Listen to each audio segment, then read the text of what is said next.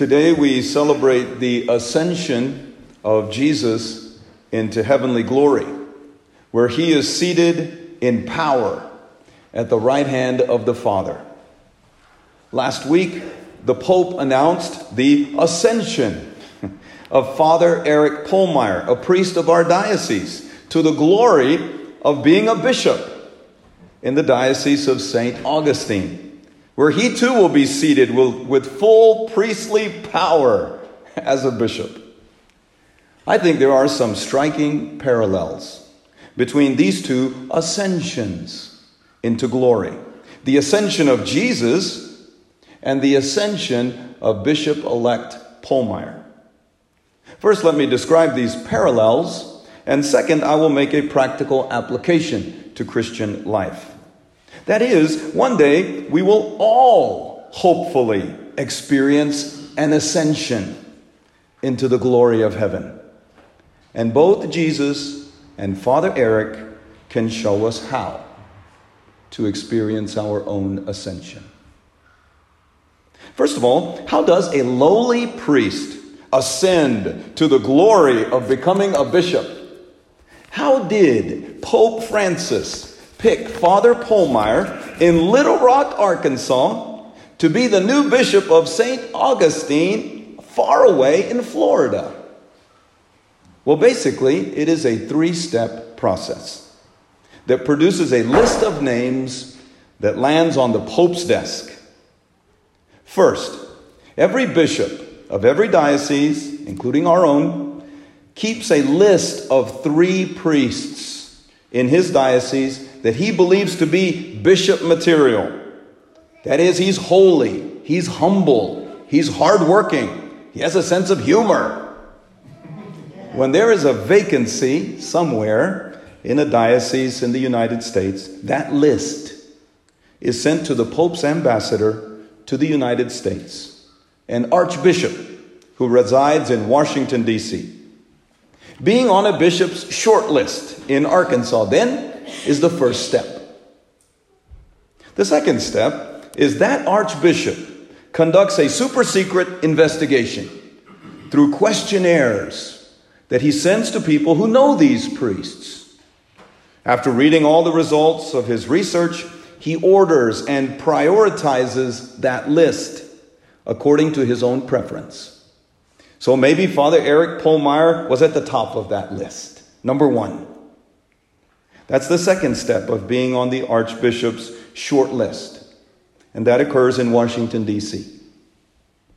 But the Archbishop does not send that list straight to the Pope. It must go through a third step. A department of the Vatican called the Congregation for Bishops. Sometimes they even know the candidates on that list because some really smart priests, like Father Pohlmeyer, studied theology in Rome. So this congregation might rearrange that list and put candidate number 3 in the place of candidate number 1 and move number 1 down to number 3. That third stage, poor Father Eric may have been bumped from the top spot down to the third spot.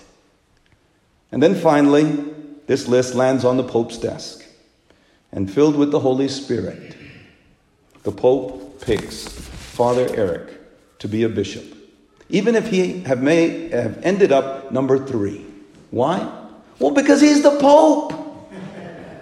And he's free to choose anyone he desires. Jesus, too, went through 3 steps before his ascension. First, he spent 30 years growing up in Nazareth. His second step was he spent 3 years in Galilee preaching and teaching. And in his third and final step, he spent 3 days dying and rising in Jerusalem. A priest's name goes from Little Rock to Washington, D.C. to Rome.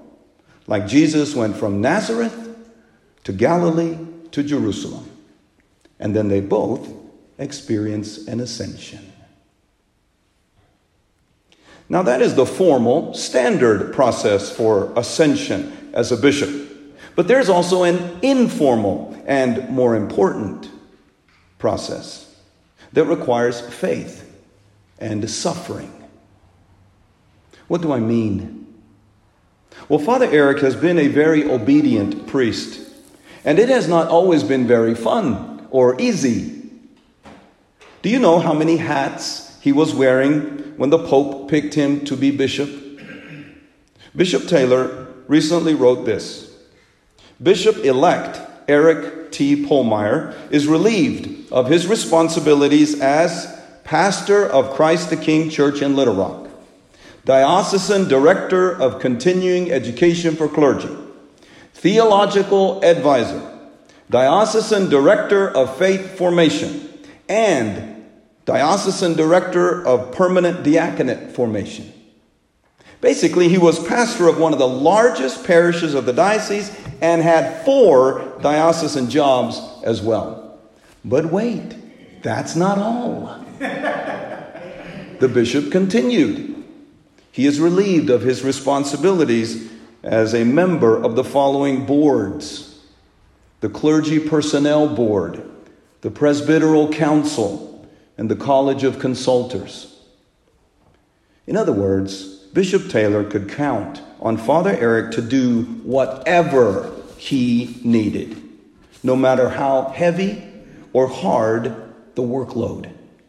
And Father Eric obediently said, yes. In the same way, Jesus obediently carried out his Father's will, no matter how heavy or hard the workload. And there was nothing heavier or harder than carrying the cross. Jesus said to his disciples today, "Thus it is written that the Christ would suffer and rise from the dead on the 3rd day." And that is the informal and more important process of faith and suffering that precedes the ascension. That suffering obedience is the real reason Jesus ascended into heavenly glory. And that is the real reason why Father Eric Pohlmeyer rose to episcopal glory. I bet you can already begin to see the practical application of this to the Christian life, of these 2 ascensions. In other words, if we hope to enjoy our own ascension into heavenly glory one day, we too must be ready to embrace the Father's will through faith and suffering. Where do we find the Father's will? We find it in doing what the bishop asks of us. We find it by doing what our parents ask of us. We find it by doing what our husband asks of us. We find it by doing what our wife asks of us. In short, we find the Father's will by doing what others ask of us instead of our own will. That is why we pray, "Thy will be done," and not "My will be done." The Pope may never call you or me to be a bishop of a diocese. Let's hope. But one day, Jesus will call each of us home to heaven. And we too will be able to answer promptly, like Bishop-elect Pohlmeyer, yes, if we have walked by faith and obediently suffered here on earth. Praised be Jesus Christ.